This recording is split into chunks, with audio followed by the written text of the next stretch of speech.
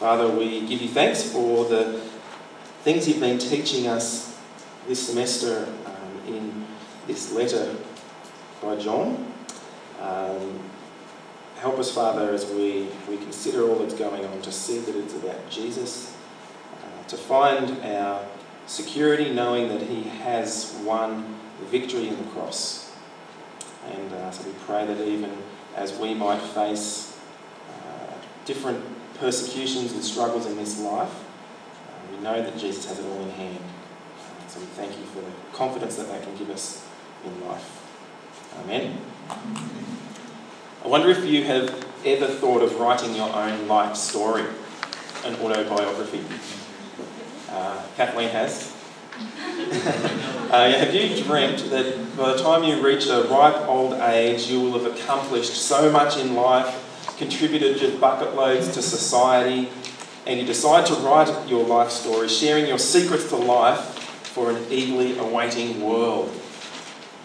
I wonder what would be in your autobiography. The reality is, though, most of us never do. As you get older, you realise that you're not the game changer you thought you were. But despite this, every single one of us is having our life story written. Our thoughts, our words, our actions are all being recorded in a book. And it's being recorded far more accurately than we ever would if we wrote it. And one day this book will be opened, it will be read out in public, and our lives will be scrutinised. That's what Revelation chapter 20 tells us. As Jesus returns on the judgment day, the living and the dead, the great and small, will stand before the throne of God. On that day, there'll be no more writing to be done. There'll be pens down. It's too late to change the ending of it. Our stories will be read out, and as the last page is read, what awaits is either the glory of the new heavens and new earth or eternal hell. And this is the climax of these chapters in Revelation. With all that's going on with dragons and beasts, weddings and wars, angels and flesh-eating birds and lakes of fire, what's in those books is really important. Is my name in the book of life? What is my eternal destination? Well, the way you get your name into that book depends entirely on how you treat the main character of Revelation in this life. It depends on how you treat Jesus in your life. Tonight we get another picture of what Jesus is like in these chapters. We've already seen him in the previous ones. He is the slaughtered lamb. He is the victorious lion. There have been joyful songs written about him, people and angels bowing down and worshipping at his throne. But don't get caught up in all the imagery of this. Get caught up in Jesus himself and treat him the way that he deserves, because our eternal destination rides on it. But before our biographies are read out on the day of judgment, at the end of chapter 20, there's a couple of scenes that happen first.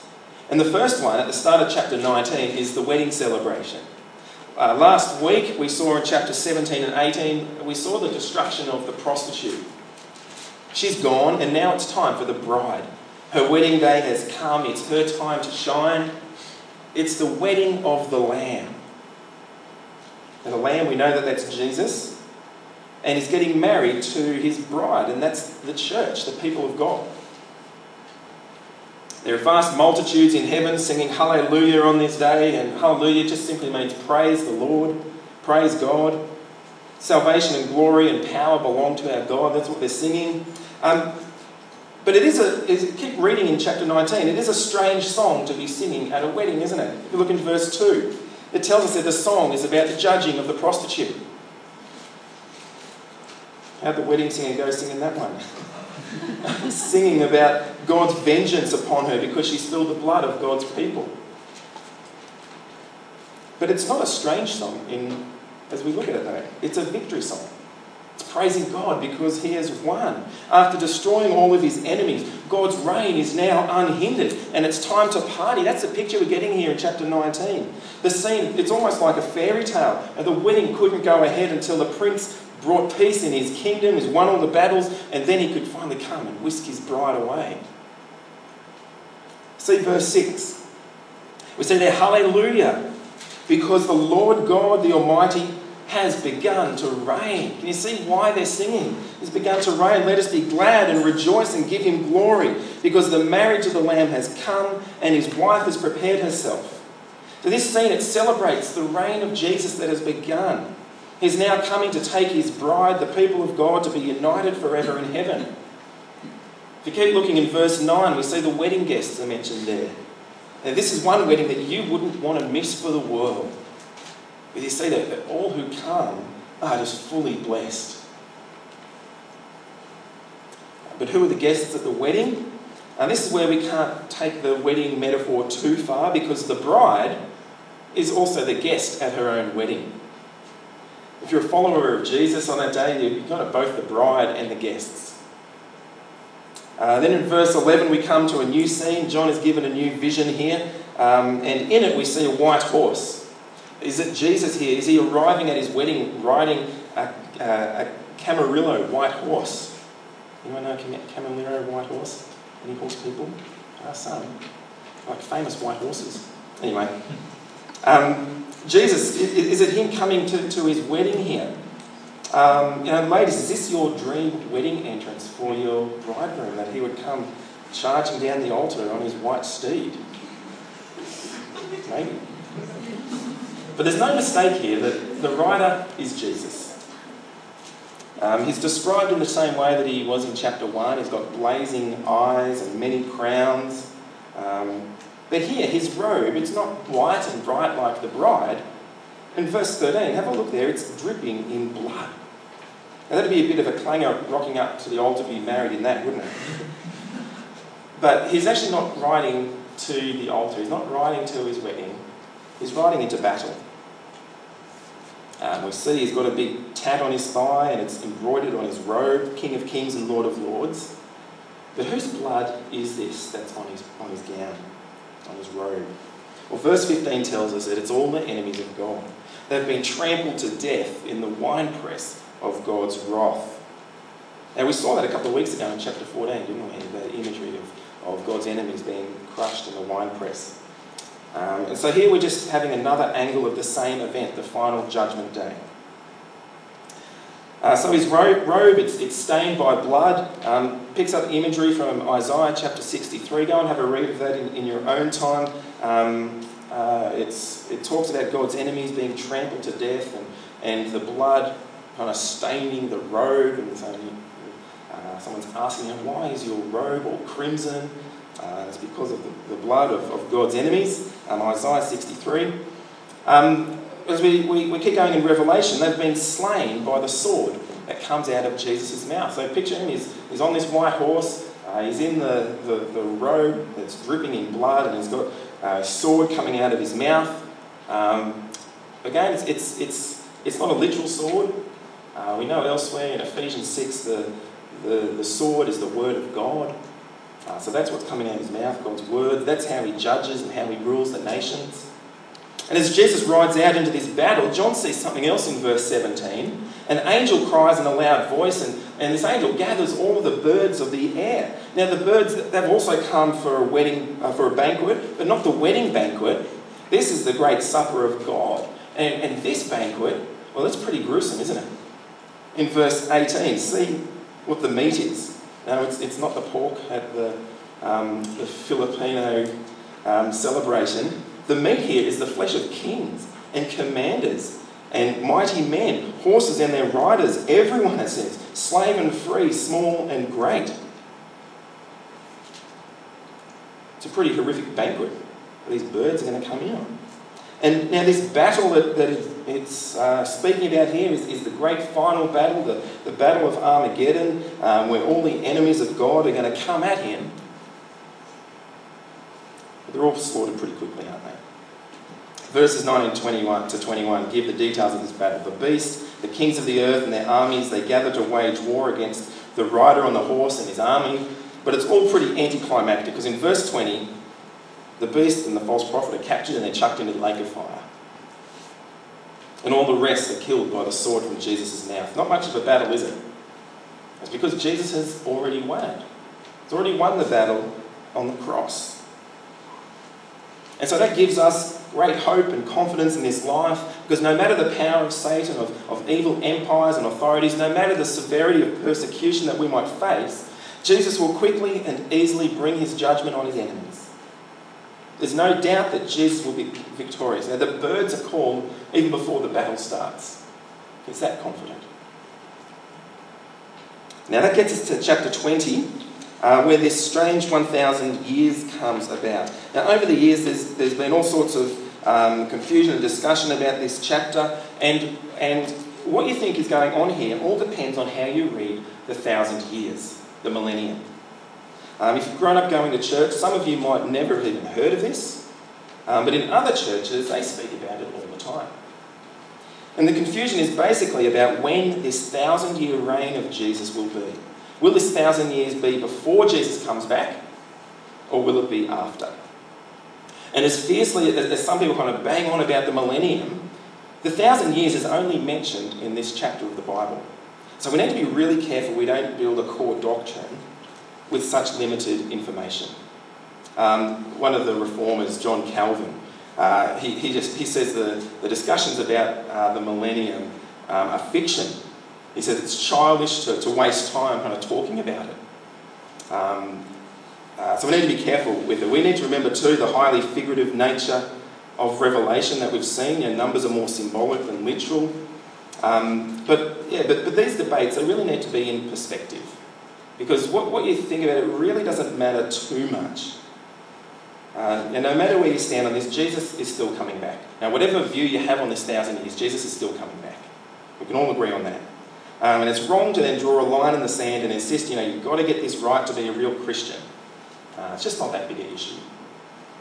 I want to spend just a bit of time explaining the different views to you. But I want to look at the text first, and then we'll talk about the different views. So in verse 1, join me there, chapter 20. An angel comes down from heaven, he's got a key and a big chain. And verse 2, he sees the dragon, so the angel sees the dragon, that ancient serpent who's the devil and Satan. You might remember seeing that back a few chapters earlier. The dragon is Satan. Bound him for 1,000 years. He threw him into the abyss, closed it, put a seal on it, so that he would no longer deceive the nations until 1,000 years were completed. After that, he must be released for a short time. Then I saw thrones and people seated on them who were given authority to judge.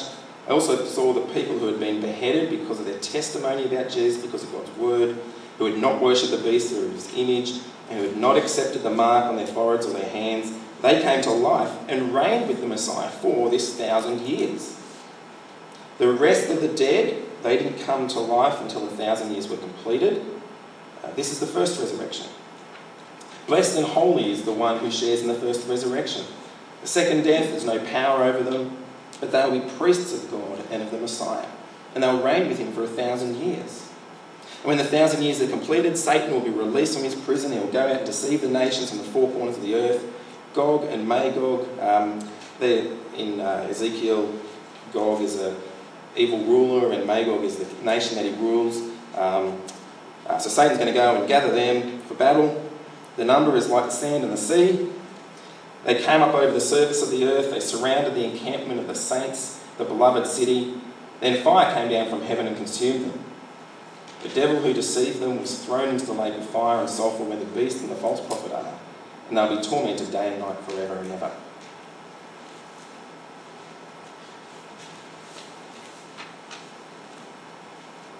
So here's the lowdown on these verses.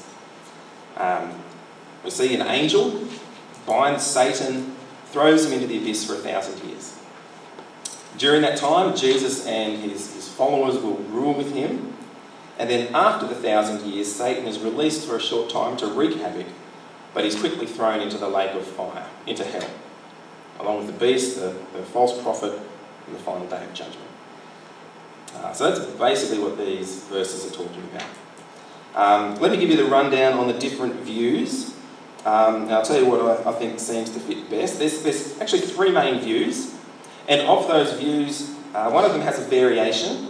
So there's four different views. We don't have the time to go into them heaps. They can be quite elaborate, and there's many variations within them. But I'll start with post-millennialism. And we've got a slide that we'll we'll flick up here for you with 4 different views. Post-millennialism, you can see it's kind of the yucky yellowy green colour there. Number 3. So this view believes that Jesus will come back after a literal 1,000 years, post-millennium. Jesus returns after the millennium. And in this view, no one really knows when that 1,000 years will start. But when it does, they think that things will start to get better and better on earth as the years go on. The gospel will have greater influence, the church will grow in size. There will eventually be peace on the earth as Jesus' rule dominates. Now, this view was really popular up until about 100 years ago. Anyone know why this has gone out of vogue over the last century?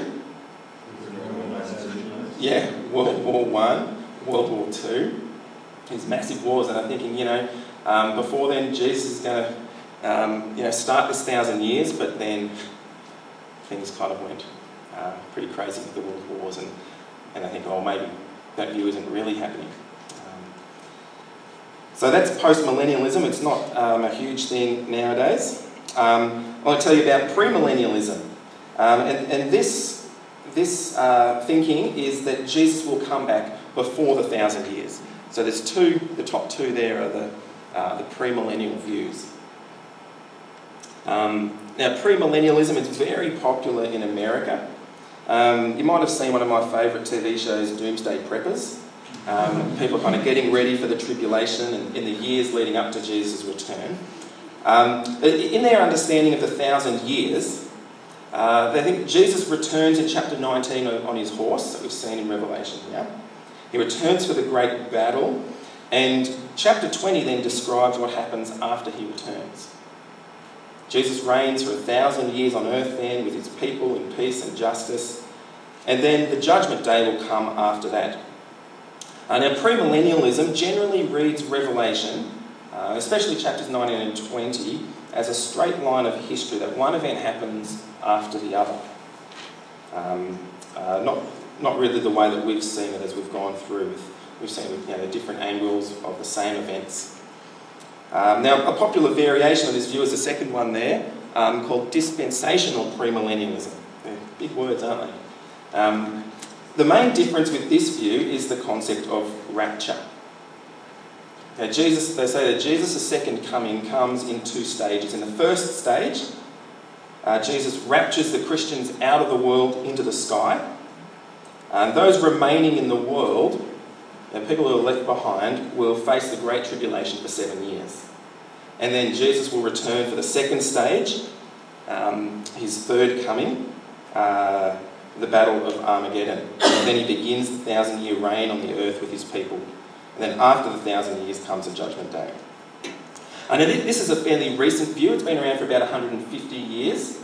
And it began with an American called John Nelson Darby. The main problem with this view is I think that the rapture is actually a myth. I don't think the Bible teaches that Jesus will come in secret and snatch Christians up into the air to meet him. I don't think it teaches that we'll be with him for 7 years up there while the rest of the world goes to poop. Another problem with the rapture is that the Bible always teaches that final judgment happens at the same time as Jesus' second coming. They're the same event. Jesus comes and judgment happens. There's a couple of passages where people who believe in a rapture go to. I've got them up here. The first one is Matthew chapter 24. You might have heard this passage, 2 people in a field, one is taken and one is left. 2 women grinding in a mill, one taken and one left. The pilot of a plane is raptured and all the passengers are left to crash and burn. That third one's not in the Bible, in case you're wondering. But it is in a popular book called Left Behind. And there's a movie that stars Nicolas Cage in it as well. And on the plane, all you see are the clothes of the Christians kind of on the seat because they've disappeared. But Matthew 24, actually, if you go and have a look at it, isn't talking about people being secretly beamed up to heaven. It's talking about on the judgment day, when judgment comes, some people will escape and some will be condemned. It compares it to the days of Noah. as the days of Noah were, so the coming of the Son of Man will be. So, as in the days of Noah, it will be the same when Jesus comes. And in the Noah story, it's talking about the flood in Genesis chapter 7. It comes suddenly onto people while they're eating and drinking and getting married. And in Noah's account, it's actually the unrighteous who are taken away in judgment. They are caught up in the flood. It's only the faithful ones, Noah and his family, who are left behind.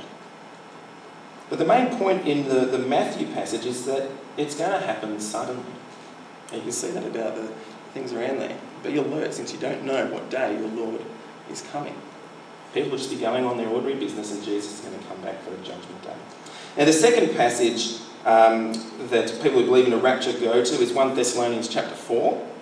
And here it says that believers will be caught up into the clouds to meet Jesus. And they believe that Christians will kind of disappear secretly, leaving the non-Christians on earth to carry out their business for those 7 years. But the passage here in 1 Thessalonians is all about the last day when Jesus appears and the dead are raised for judgment. The Thessalonians, they were worried about those who had died, that they would miss out on heaven. But Paul reassures them that they won't. He tells them that the second coming of Jesus is not going to be missed. It won't be secret. Jesus will descend with a shout, verse 16, with the archangel's voice, with the trumpet of God. Remember, trumpets, as we've seen in Revelation, represent judgment. And the rising up in the air on this judgment day is to be an encouragement for believers. Therefore, encourage one another with these words. Encourage them that they won't be under God's judgment when Jesus returns. The dead won't be, and neither will those who are alive, but rather they'll be safely up with Jesus, up in the air. They'll be protected by him. So that's the premillennial views. If we go back to the first slide there again. One final view. There is another one called panmillennialism. People just believe it'll all pan out in the end. The final view, really, the fourth view, is one called amillennialism. And this is what I believe. And amillennialism doesn't mean that there is no millennium. Rather, the 1,000 years are symbolic. Just like the majority of numbers that we've seen in Revelation. It's symbolic of the period between Jesus' first and second coming. And at the end of this time, Jesus will come back for the day of judgment. So we're in the 1,000 years now. And so what we see in chapters 19 and 20, Jesus comes in judgment in chapter 19, and then the 1,000-year reign in chapter 20, they're not one event after the other. As we've seen throughout the book of Revelation, we go back and forwards in time. We see the same events from different angles. And so in chapter 20, in verses 1 to 6, we're taken back in time before the last battle that we saw happening in chapter 19. And at the start of chapter 20, Satan is thrown down into the abyss for 1,000 years. And we came across the abyss back in chapter 9. A key to the abyss was given to the angel to open and to close it according to God's purposes. And we saw that this showed us that God has authority over evil and the demonic realm. And here in chapter 20, we see that the abyss is being closed. And what this is telling us is that God's people are going to be protected during that 1,000 years. Not physical protection. We've seen that with the letters to the churches in chapters 2 and 3. Christians are still going to suffer in this world physically, but they're going to be spiritually protected. Satan can't bring spiritual harm to God's people. And I think that's what it's saying about Satan being thrown down into the abyss. He can't spiritually harm God's people. And this is because Jesus has already bound the strong man. He had his victory over Satan at the cross. And so now Satan has no power to deceive or to destroy the faith of the elect. Remember why Revelation was written? It was written to people in persecution to have confidence that Jesus will be with them and help them persevere to the end. Satan has no power to deceive or destroy the faith of the elect. So in this 1,000 years, these last days between Jesus' first and second coming that we're in, God's people are spiritually safe. Satan is bound and restrained. He's thrown into the abyss. He's not thrown into the lake of fire yet. That comes shortly.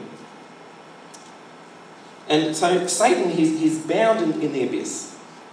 And while he's there, he can't stop the gospel spreading. In the Old Testament, before Jesus came to earth, Satan, he was unrestrained then. And so the gospel message, it didn't go out from Israel to the nations like it was intended to. But now, because of Jesus' victory on the cross, Satan's power has been diminished, and the gospel can go out to every tribe and language and people. So Satan's binding means that now is the time for gospel preaching, so that the nations might put their trust in Jesus.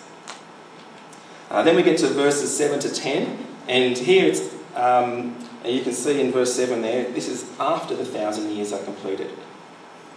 After the 1,000 years, Satan is released from the abyss for a short time, and in this time, what does he do? Well, he goes and gathers all the nations together for the final battle. And back in chapter 19 again, the battle of Armageddon. But it all fizzles out pretty quickly once again. Fire comes down from heaven in verse 9 and consumes them all. Satan is thrown into the lake of fire. He's there, joins the beast and the false prophet, and everyone who is opposed to God. As we get to that point, we're like, oh, at last, evil is finished. Satan and his armies have been destroyed. What a relief. So we come then to verses 11 to 15, to the end of all history, where every human is brought into the presence of God to stand before his throne and to give account for their lives. Join me in verse 11. Then I saw a great white throne and one seated on it. Earth and heaven fled from his presence, and no place was found for them. I also saw the dead, the great and the small, standing before the throne, and books were opened. Another book was opened, which is the book of life. And the dead were judged according to their works by what was written in the books. Then the sea gave up its dead, and death and Hades gave up their dead. All were judged according to their works. Death and Hades were thrown into the lake of fire. This is the second death, the lake of fire. And anyone not found written in the book of life was thrown into the lake of fire.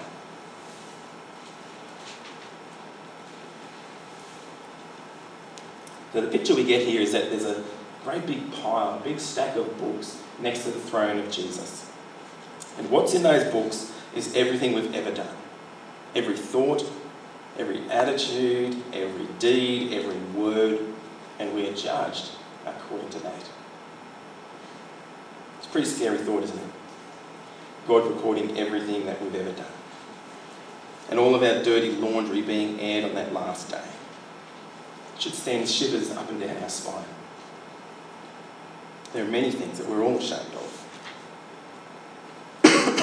But next to this pile of books is one book. And inside this book are not records of what we've done, it's just a list of names. I know you guys get bored reading genealogies in the Bible, but this is not a boring book, because as the names are being read out, we'll be on the edge of our seats. We'll have everyone's attention. Whose names are in it? This is the book of life. And all those whose names are there will escape the second death, of being thrown into the lake of fire, into eternal torment. Those whose names are in it, they'll see the new heavens and the new earth that fills the last 2 chapters of Revelation that we'll get to next week. But how do you get your name into this book? That's the big question, isn't it? Thankfully, God does things differently to the uni. It's Judgment Day at uni this week, isn't it? With exams and assignments. But with the uni, all you need to do is to get 50%. That's enough to pass. But to pass God's examination on the Judgment Day, you need 100%. Anything less, and you're stuffed. No mistakes ever. No bad things written in those piles of books. That's how you get in. The requirement to get into that one book is nothing less than the perfection of Jesus. And none of this have it on our own. We all deserve to be slain and trampled by Jesus on his horse because of our sin, to be in that winepress. The only way into that book is if the blood of the Lamb has washed you. Only if Jesus has bore the judgment in your place. Only if Jesus has given you that pure white linen gown, the wedding dress.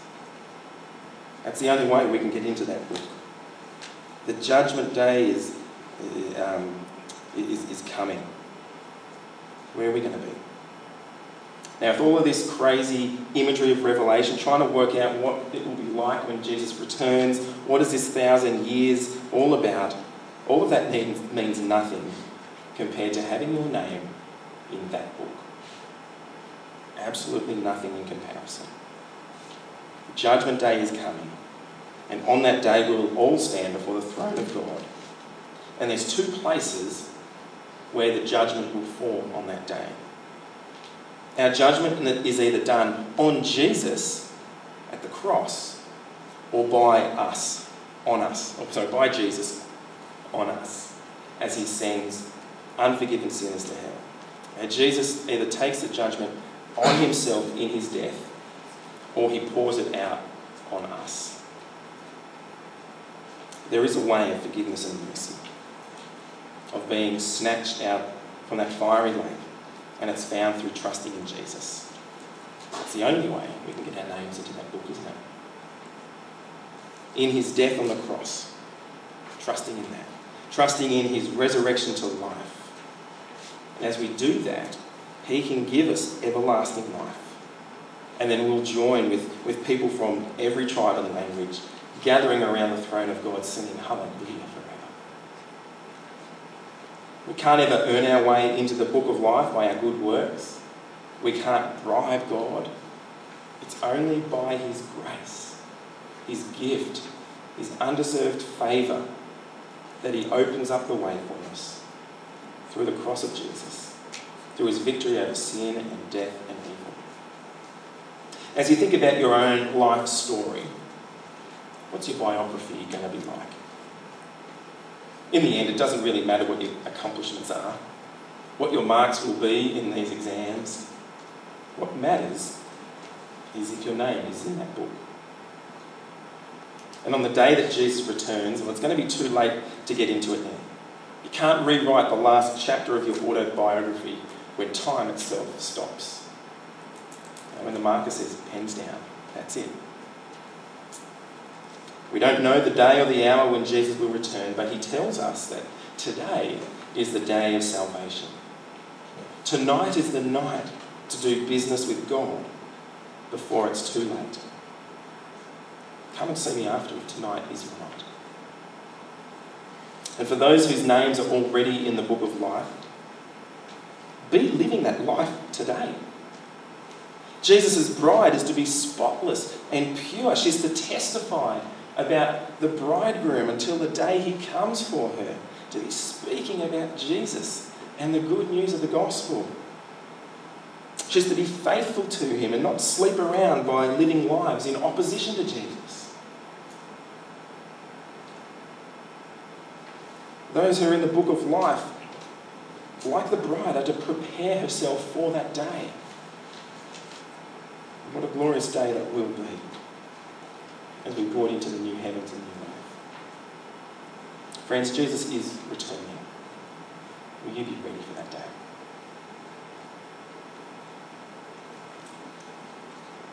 It'll be great to hear your questions now on this passage.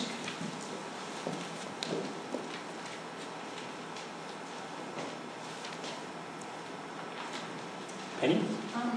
The amillennialist view, the 1,000 years, would you also call that the last days? Yeah. Yeah. So the last days that we've seen throughout Revelation so far. Yeah, same thing. T? So Steve, it talks about in verse 4 how... Chapter 20 verse 4, sorry. Yep. How those that have been beheaded because of the testimony of God's word, who have not worshipped the beast, they were also raised then. Are they separate from the people that are raised from verse 11 onwards, where it talks about when the sea gives up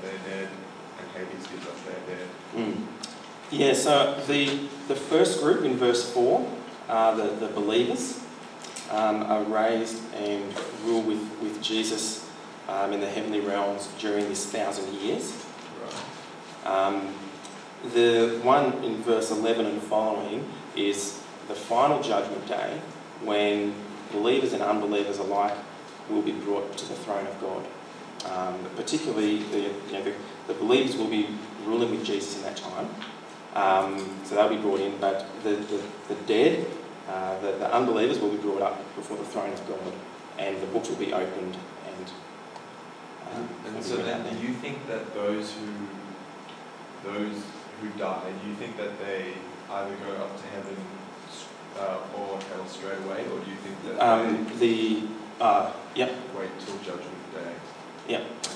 Yeah, I think what it's saying here is that those who die will wait until Jesus' second coming, and on that day, the judgment will be pronounced. Yeah. And how do you then reconcile that with Jesus telling the thief on the cross, today you'll be with me? And so I reckon that's the guy in verse 4, where Jesus says, "You'll be with me." And it's called the doctrine of the intermediate state. What happens between when we physically die and when Jesus returns? And the Bible doesn't really say heaps about that, so we can't push things too far. But what I think is going on there is that when Christians die, like we see in 20 verse 4, they go to and be with Jesus. We saw it in the 1 Thessalonians passage as well. The thing is that Christians are always united to Jesus. And so for the thief on the cross, I reckon that even though he's physically dead, spiritually he will be with Jesus at that time. And as Jesus is judging the earth and ruling over the earth in these last days, the believers will kind of be who have died will be with Jesus, not pouring out that judgment, but kind of saying, yes, just and true are your judgments, and kind of, praising Jesus for his judgments in that way. But what happens in between those times, the Bible doesn't really say a whole lot about. And so we have to hold those views fairly loosely. Sure. Yeah. Thanks. F? I understand that the Bible doesn't say much on this, but I'm noticing there is a tiny little gap in your amillennialism right at the end there, where I'm assuming that's where Satan gets released from the abyss. Yeah. You're talking about Satan being bound now and can't attack us spiritually, so to speak. What's that little gap there? Yeah, so let's see. So in verse 3, Satan is thrown into the abyss, closed, put a seal on it. After that, 1,000 years goes by. After that, he'll be released for a short time. So in that time, I think is where we've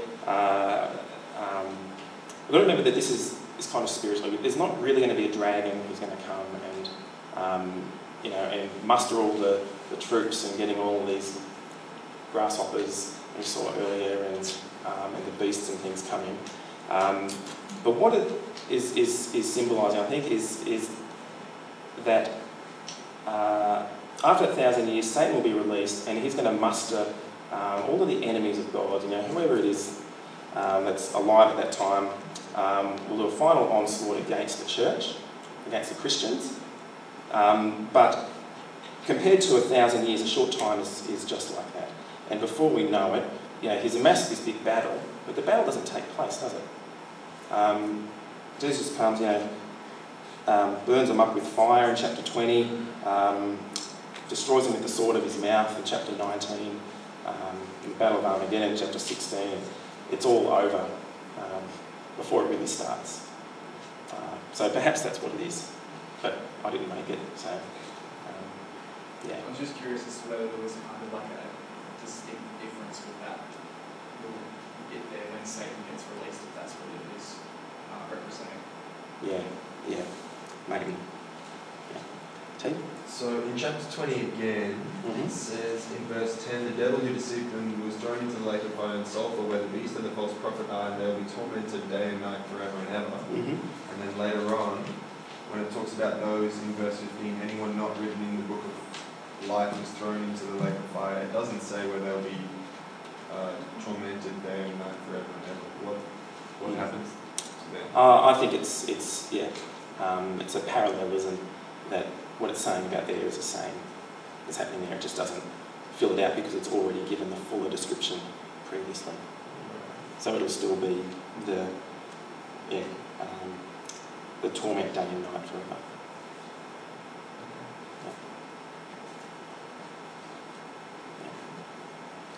Victoria? You said that Satan can't, he's bound, so he can't touch us, whatever, like he can't do it. Mhm. How do you explain then the supernatural things that happen when people are possessed and things like that? Like, are you talking just about Christians, about us, like being bound to Jesus, or Yeah. About people being possessed, I reckon it's the case. But if they're Christian, absolutely not. Because Jesus has come and, like it says in the in Matthew 12, I think it is, something that's in there.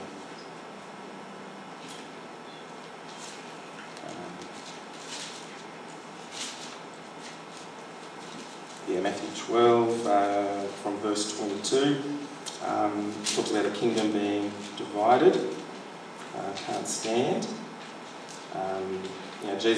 People are saying, the reason why Jesus can drive out demons is because he's demon-possessed himself. So demon possession is real. But the Jews are saying, Jesus, the reason why you're able to drive them out is because you're from Satan. But he says, no, Satan... if Satan drives out Satan, he's divided against himself. How will his kingdom stand? But Jesus has come to establish his kingdom. It's going to stand. And so in verse 29, Jesus says, how can someone enter a strong man's house and steal his possessions unless he first ties up the strong man? Then he can rob the house.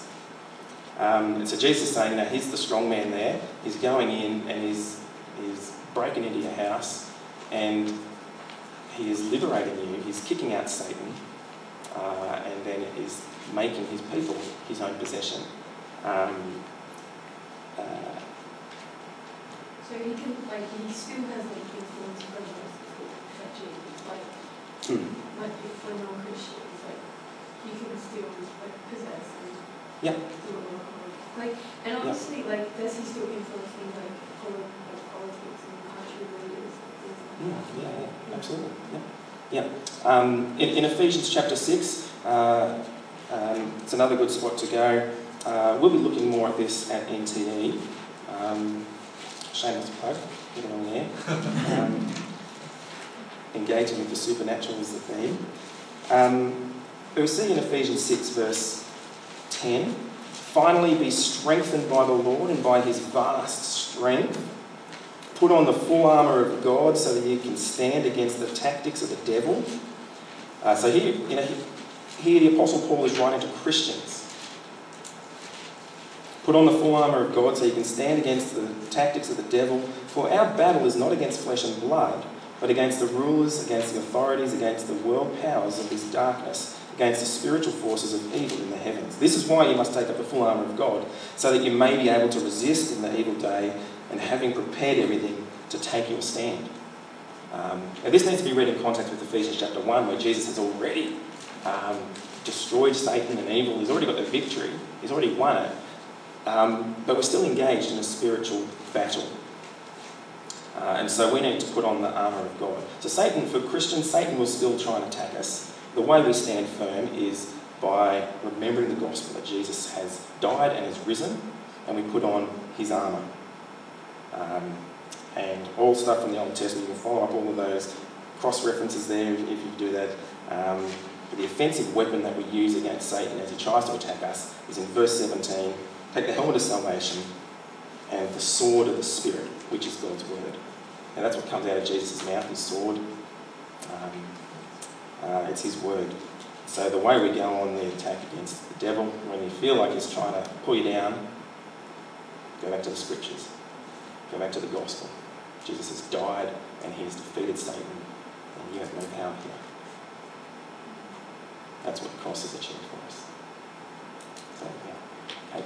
Thinking about living that out, how do we balance assurance and rulings when we're reading like the assurance is we're secure in Christ, it's done it all.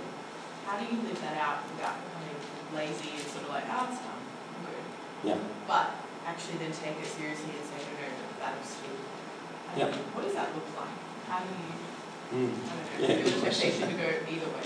Yeah, I think it's, and you're right, it's a balance. It's holding both in hand.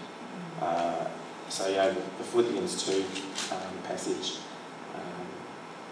which says, Philippians 2:12, so then my dear friends, just as you have always obeyed, not only in my presence but now even more in my absence, work out your own salvation with fear and trembling.